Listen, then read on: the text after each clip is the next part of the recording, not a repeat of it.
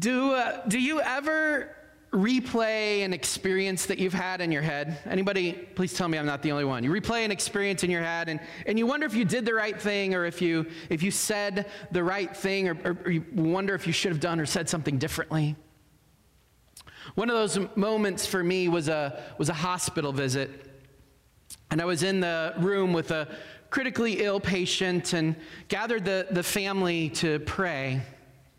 And as I invited them around, I gestured to the daughter who was kind of in the doorway to come and join us. I just wanted to make sure she knew she was welcome. And she declined and stood there in the doorway. And I knew why. I knew the story. I knew that the story that she knew of the church from her life was one of judgment, of pushing people out and away. The story she knew of the church, or that she'd been told her experience of the church, was one of politics and power. In that moment, I so just wanted to walk over to her and tell her a different story about God and about Jesus and about the church. I so wanted to invite her into the circle and show her that we have a different story, a story of embrace and goodness where everybody is included and welcomed, and that the church are a people that offer refuge and grace and love. And it wasn't the time or the place, and I know that. But I've replayed my prayer and my time in that room again and again with just this prayer that God might use it to open a door. Just nudge it open. Make room for another story. As a pastor, I continue to be driven in my spiritual life by this question that came to the surface in that very room. What story are we telling about Jesus and the church? And how are we telling that story? And how can we reach more people with that story of grace and love and acceptance and forgiveness and joy and goodness? In light of our sermon series this month, we might ask the question in another way: how are we offering that story as God's blessing to the world? Let's pray.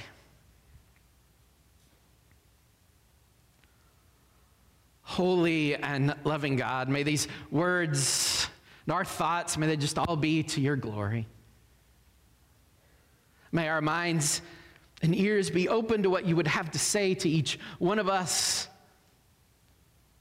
May our hearts be open to even more of your love. May our lives be transformed by your good news. In Jesus' name we pray. Amen. So let me ask a few questions this morning. If you find a really great recipe and you make it and it's really good, what do? Do you put it in a drawer and forget about it? I mean, some of us do, right? That happens sometimes. Right, but more likely you post it on Facebook. And by the way, I'm not talking about the recipes on Facebook that look good that you post. I'm talking about the ones you've tried. Sometimes those other ones, they don't turn out so good.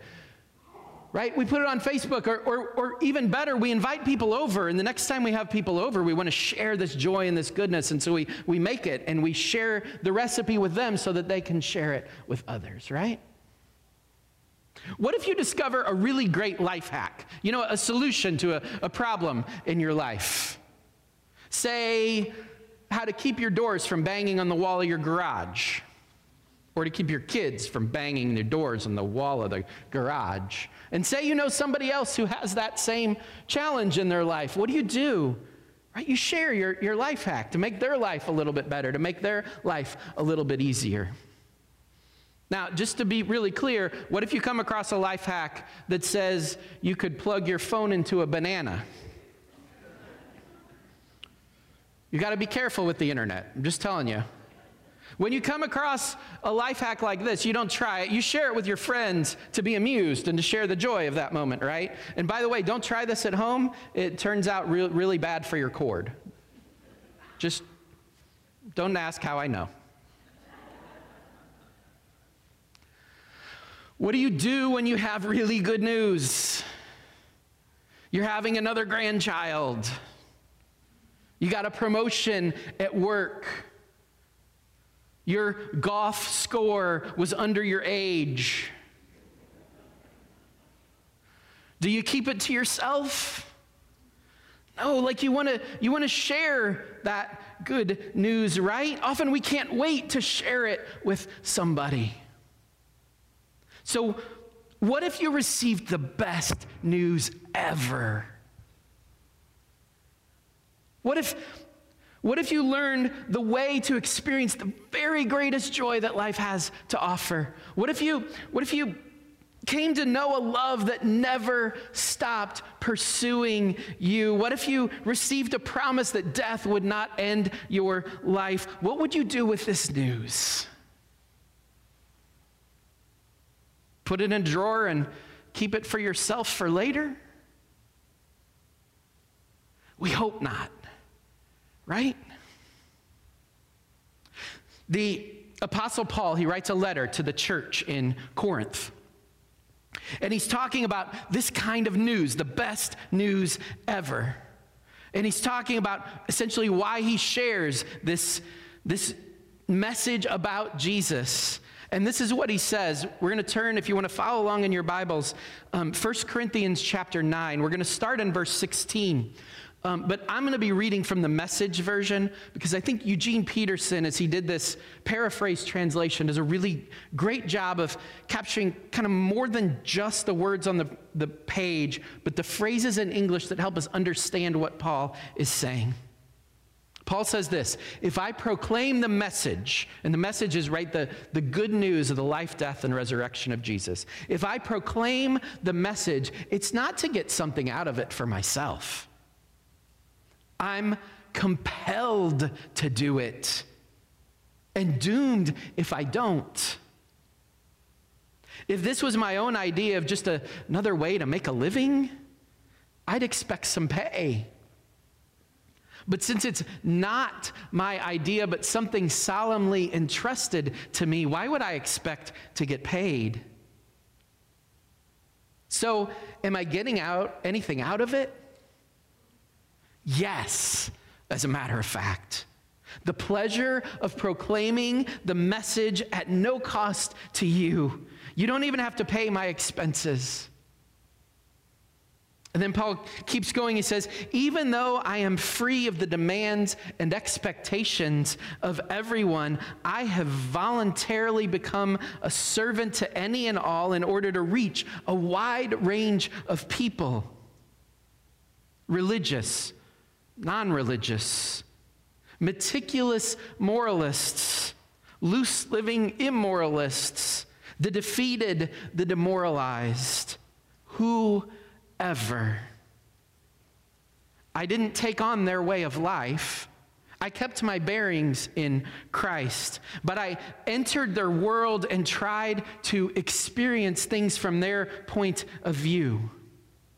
I've become just about every sort of servant there is in my attempts to lead those I meet into a God-saved life. I did all of this because of the message. I didn't just want to talk about it. I wanted to be in on it. I love that line. I didn't just want to talk about it. I wanted to be in on it. At its heart, Paul says, God blesses us to tell God's story. God blesses us to tell God's story. Now, Paul seems to be answering those who seem to think that he has some ulterior motive for what he's doing, for what he's sharing, maybe to make money off of this, or for some kind of personal gain. And he says, no, I don't share this good news for any kind of personal gain. I share it because now that I know it, now that I know the saving love of Jesus in my life, I can't help but share it with others. In fact, I'm doomed if I don't. Like, I can't contain this news. And then he goes on to say, like, it's too good for me not to share, and I want to share it with everybody. Not just those around me. I want to make sure that this message gets out there into the world, to everyone, and I'll do anything I can within the love of Jesus. Within the way of Jesus, I'll do anything that I can to share this news with everyone that I can. All month here, we've been exploring what it means to be blessed. The world, it says blessing is financial comfort and good health and status and influence or work influence. And while those are good things, we've been discovering that the blessing in God, the blessing God wants to pour out is something deeper. Being blessed, we've been discovering, is putting ourselves in position, whatever the world offers, it's putting ourselves in position to receive and to know God's grace. And in this, right, in this we found that even burdens can be blessings. We found that our greatest need, our need to be in community, our need for other needs can be blessings. Giving and sharing puts us in a position to receive and know God's grace, and thus becomes a blessing. Today we add this. Being blessed is to know that at any moment, with any person, God could save a life through our witness. Being blessed is to know that at any moment, with anyone, any person, God could save a life through your witness, through you just sharing your story of God's love in your life, through your sharing of the good news of the resurrection that comes in knowing Jesus.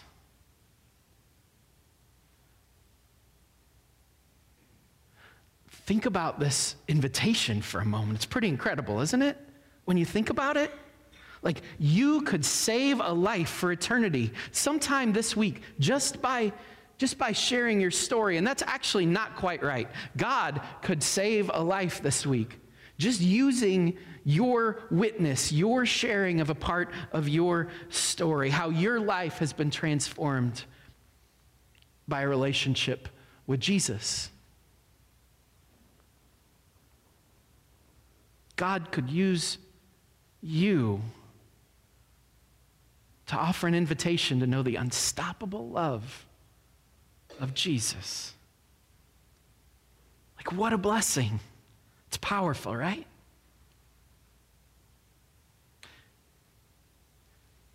So the question becomes, like, what holds us back?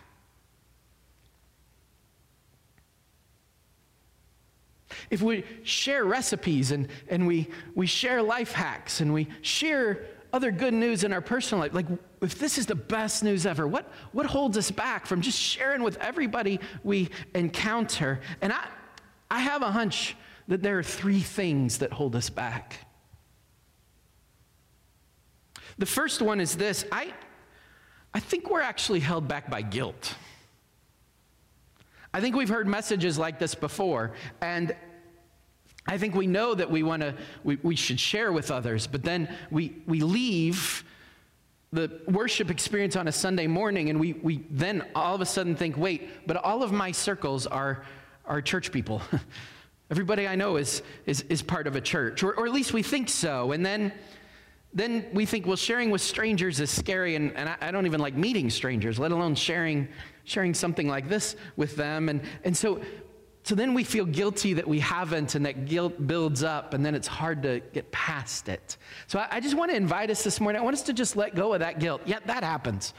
It happens for us. Let go of that guilt. God understands. The second thing that I think holds us back from sharing in our world today is that we don't want to be associated with megaphone guy. Right? We worry that if we invite someone to know Jesus or begin even to talk about Jesus, that they're going to immediately judge us as being one of those megaphone guy kind of people who seem judgmental and out there, and we don't want to be identified with that. Or in a different way, I think we think, well, if I start and they're uncomfortable, I might mess it all up. I might get it wrong. And I hope in a moment you're going to hear an invitation to let go of that too. Because megaphone guy is out there, but we have another story about God's love and embrace, and people won't hear that story unless we get over our fear, of being identified in some particular way and realize that we can be identified for the embrace that we offer if we'll share it and talk about it. Which I think brings us to the third reason that I think we don't share this good news of Jesus. I think there are many of us who don't think that our story matters. I think we say things like this. Well, I've heard powerful stories of Jesus and Jesus' transformation, and my story isn't that powerful. I grew up in the church, and I just know that love. And my story, it's not like those other people's stories, so I don't know how it would move anybody. Or we'll say something like, well, I don't know how faithful I don't know the Bible very well. I don't think I could ever win an argument about whether God exists. Like I don't feel prepared to do this. Or for some of us, it's just, I don't know what to say in that moment. What if I told you today you're in good company? And I think we should start there. Like, I hear this all the time. In fact, I've heard it from pastors as we were studying a seminar. We don't know what to say. Like, we don't want to be that witness who uses hell to try and tell somebody, well, you're going to hell if you don't believe what I believe. Like, we don't want to be that, but what do we do? How do we share it? Well, we're in really good company, I think, when we ask those questions. And the Bible has some stories, and I want to look at 3 of them really briefly today. 3 people who I don't think they were the first people you'd think of when you think of people equipped to share the good news of Jesus. The first one, in John's gospel, we find this story, right, of a woman who encounters Jesus at a well. Some of you know this story. For those that don't, Jesus is in essentially walking through the area of Samaria, and he encounters this woman at the well, and they're alone. And we know 2 things right away. It's a Samaritan. She is a Samaritan, and she's a woman. These are 2 traits in biblical times that immediately said outsider. As a Jew, you wouldn't associate, a Jewish male, you wouldn't associate with women, and you wouldn't associate with Samaritans because they don't have anything to offer to the world. And yet, here Jesus is, he encounters her, and he starts a conversation with her. We also know that she's at the well at midday. The story tells us that, which means she is likely avoiding people. You went to the well in the morning and you went to the well in the evening. If you were at the well midday, it's because you didn't want to see anybody else. She's probably an outsider in her own community as well. And suddenly she finds herself in this conversation with Jesus, who offers her living water. Says, I can give you something that this well can't. I can give you living water. And she's intrigued because here's a Jewish man being kind to her. And then he knows so much about her that she says, like, you must be a prophet. And then it sort of dawns on her. She's like, wait, there's this story of a Messiah that will come. And Jesus says, you're with him now. You're talking to him right now. In John 4:28, this is what happens next. It says, then leaving her water jar, the woman went back to town and said to the people, come and see. And they did. come and see. Notice what the woman did not have to do. She did not have to explain all of the Bible to somebody, which is good because she probably didn't know all of it. She did not have to threaten anyone with an eternity in hell. She just said to the people that she met, I've had this amazing experience. You should come and see this for yourself. I met this remarkable man named Jesus, and in one conversation, I felt accepted in a way that I have never been accepted before. You really should experience this as well. I want to invite you to meet him with me. She just offered an invitation, and the Bible says this: many Samaritans came to believe. 4 out of 5 people, studies over time have shown this consistently. 4 out of 5 people will come to worship or a church ministry if they are invited by someone that is close and trusted. Simply offering the invitation. Now, the woman isn't the only one who shares the good news of encounters with Jesus that we might learn from.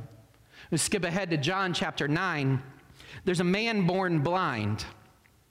And to understand this story, it helps. Just imagine yourself being blind, not today, but in the time of Jesus. Like, there's no Braille. You can't read in any way. There isn't any way to make a living. You're just dependent on society and culture. Your parents until they're gone, and then you're probably just going to hope that somebody will drag you to the town square to beg for food and some sustenance so that you're cared for in the culture. There's no hope. There's no living. And one day Jesus comes up to this man, and he gets some dirt and he spits on it and he makes mud, and then he puts it on the blind man's eyes. And sometime when we have more time, we'll talk more about the symbolism in this, because it's kind of a weird thing, right, to spit and then put mud on the eyes. But we got to jump past that today to get to the message here. Then Jesus tells him to go and wash in the pool of Siloam. And he does, and when he does, he opens his eyes and he can see. Imagine that moment. You've encountered this man named Jesus who's done something kind of strange, tells you to go and wash, and when you do, suddenly there's color, and there's people, and there are buildings and trees you can see. And he starts to celebrate and tell people. And people, they want to know what happened, and so he tells them, and then the Pharisees bring him in because they're trying to disprove that this even happened. And he says to them, I find this fascinating, he says to them, because they want him to claim that Jesus is a sinner, and he's like, I don't actually know much about Jesus, but I know that he has transformed my life. Actually, he says these words: I was blind, but now I see. He just tells his story. Before I knew Jesus, I was blind. But now, after encountering this Jesus, I don't even know much about him, but now I know that I see in a whole new way. What has Jesus done in your life? I think we make sharing Jesus sometimes really complicated, but this blind man shows us it can be, I think, pretty simple. We can just share what difference being part of the church, what difference knowing Jesus, what difference living without fear of death means for us in life. What has changed in your life because you know Jesus? And maybe you weren't literally blind. Knowing many of the stories here, we weren't literally blind. But every story matters. God's at work in every story. And you can start to think about your own story and what you'd share with someone else just by filling in the blanks, and I hope you'll take this and do this week. Just take a moment, fill in the blanks for these two sentences. Without Jesus in my life, I am blank. Or if you want to think before and after, before Jesus was in my life, I was, and just fill in the blank. Before Jesus was in my life, I was kind of directionless and searching for meaning in ways that weren't helpful. And then, once you've done that question, or that sentence, fill in the second one. With Jesus, I am fulfilled. With Jesus, I have direction and meaning and purpose. With Jesus, I know who I'm called to be. This is your story.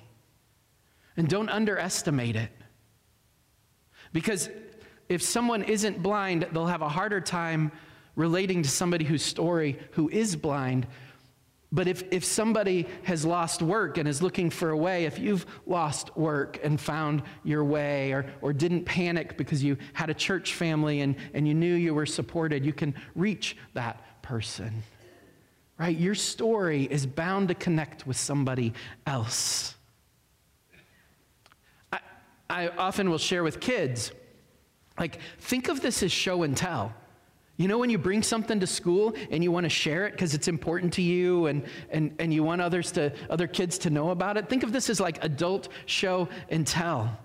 Like, this is how knowing Jesus helps me to be a better person. This is how knowing Jesus helps me in my marriage, or maybe saved my marriage. This is how knowing Jesus helps me as a parent. This is how Jesus helped me to forgive. This is how Jesus helped me to overcome this addiction in my life. Whatever your story is. Now let's jump to one more example that I hope will instill in us again that we don't need any superpower to tell people the story of Jesus, to help people experience the blessings of knowing the love of Jesus. There's a woman in the Bible named Tabitha. In the book of Acts, chapter 9, you may have heard of her as Dorcas. That's her name in Greek. In the book of Acts, we learn that Tabitha was always doing good and helping the poor. It's a short little story, but that's what we know. She made such an impact, provided such care in her community, that when she died, the people around her, they went to the disciples and they asked to bring Peter. And with the power of God, Peter brought her back to life.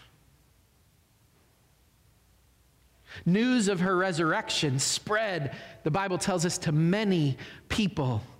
They came to believe. Why? Because she had devoted her entire life to serving others. She gave her life in service to others in the name of Jesus. She didn't just serve. She served in the name of Jesus. And I want to pause here for just a moment because there's this quote by St. Francis of Assisi that floats around every so often on social media. Maybe you've heard it. It says, preach the gospel always. When necessary, use words. Have any of you heard that quote before? Preach the gospel always. When necessary, use words. Well, if you see that, just a word to the wise, St. Francis didn't say it. It's nowhere in St. Francis's writings. It's one of those great things that comes up. And the quote isn't untrue. I mean, the impetus is live the faith, and I think that's very much true. But it's actually incomplete. Because St. Francis would actually say, live the faith and then tell people about Jesus alongside it so that your words line up with your actions and people see the way of Jesus in your life as you're telling them about it and want to experience it as well. Dorcas preached by serving in the name of Jesus. Serving and telling people about Jesus, these go together. I believe this is one of the reasons that our food pantry has been growing by leaps and bounds. really since it was created, but certainly over the past 5 or 10 years. There is absolutely great need in the community, and I think that's a part of it. But something else happens in our food pantry here at Clay Church. There are plenty of those who identify as Christians who will sort of drive by those in need and say, God loves you, we love you, and they might even like throw a check in that direction and say, well, we're gonna help in this way, right? But then they pass right on by and they don't come back.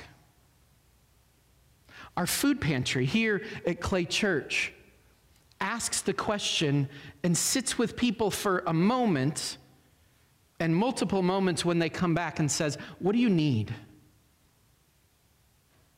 Like, we're not just going to throw a basket at food of you. We want you to fill out a sheet and tell us what your order is. What do you need?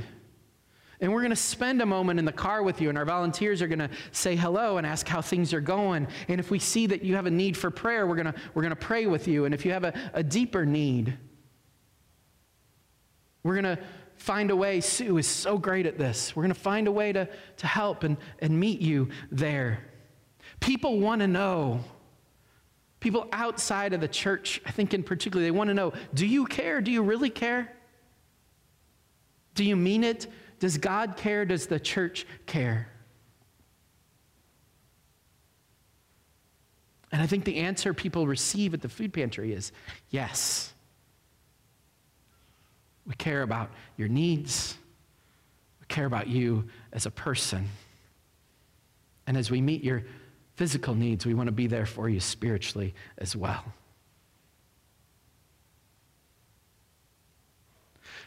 Think about these 3 biblical characters for a moment. The woman at the well, the blind man, Tabitha. They're like us. They were just human beings. They had flaws and struggles. We don't hear about all of those. They had different life experiences, some harder than others, yet all 3 were used by God where they were with their experiences to invite others to experience the life-transforming love of Jesus. A Samaritan woman drew people to Jesus just by inviting them to come and see. Just the invitation. A once blind man drew people to come to want to know Jesus just by sharing the story of his transformation, what Jesus had done in his life. A woman in the early church drew people to want to know more about Jesus just by giving her life in service to others. 3 things we can all do: inviting, showing and telling, serving.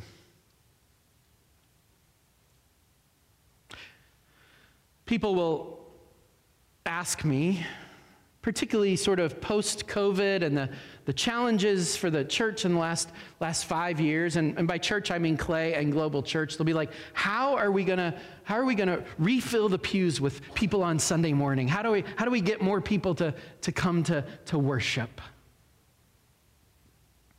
They often are seeking, like, what's your plan? Well, I'm going to tell you the plan today. Are you ready?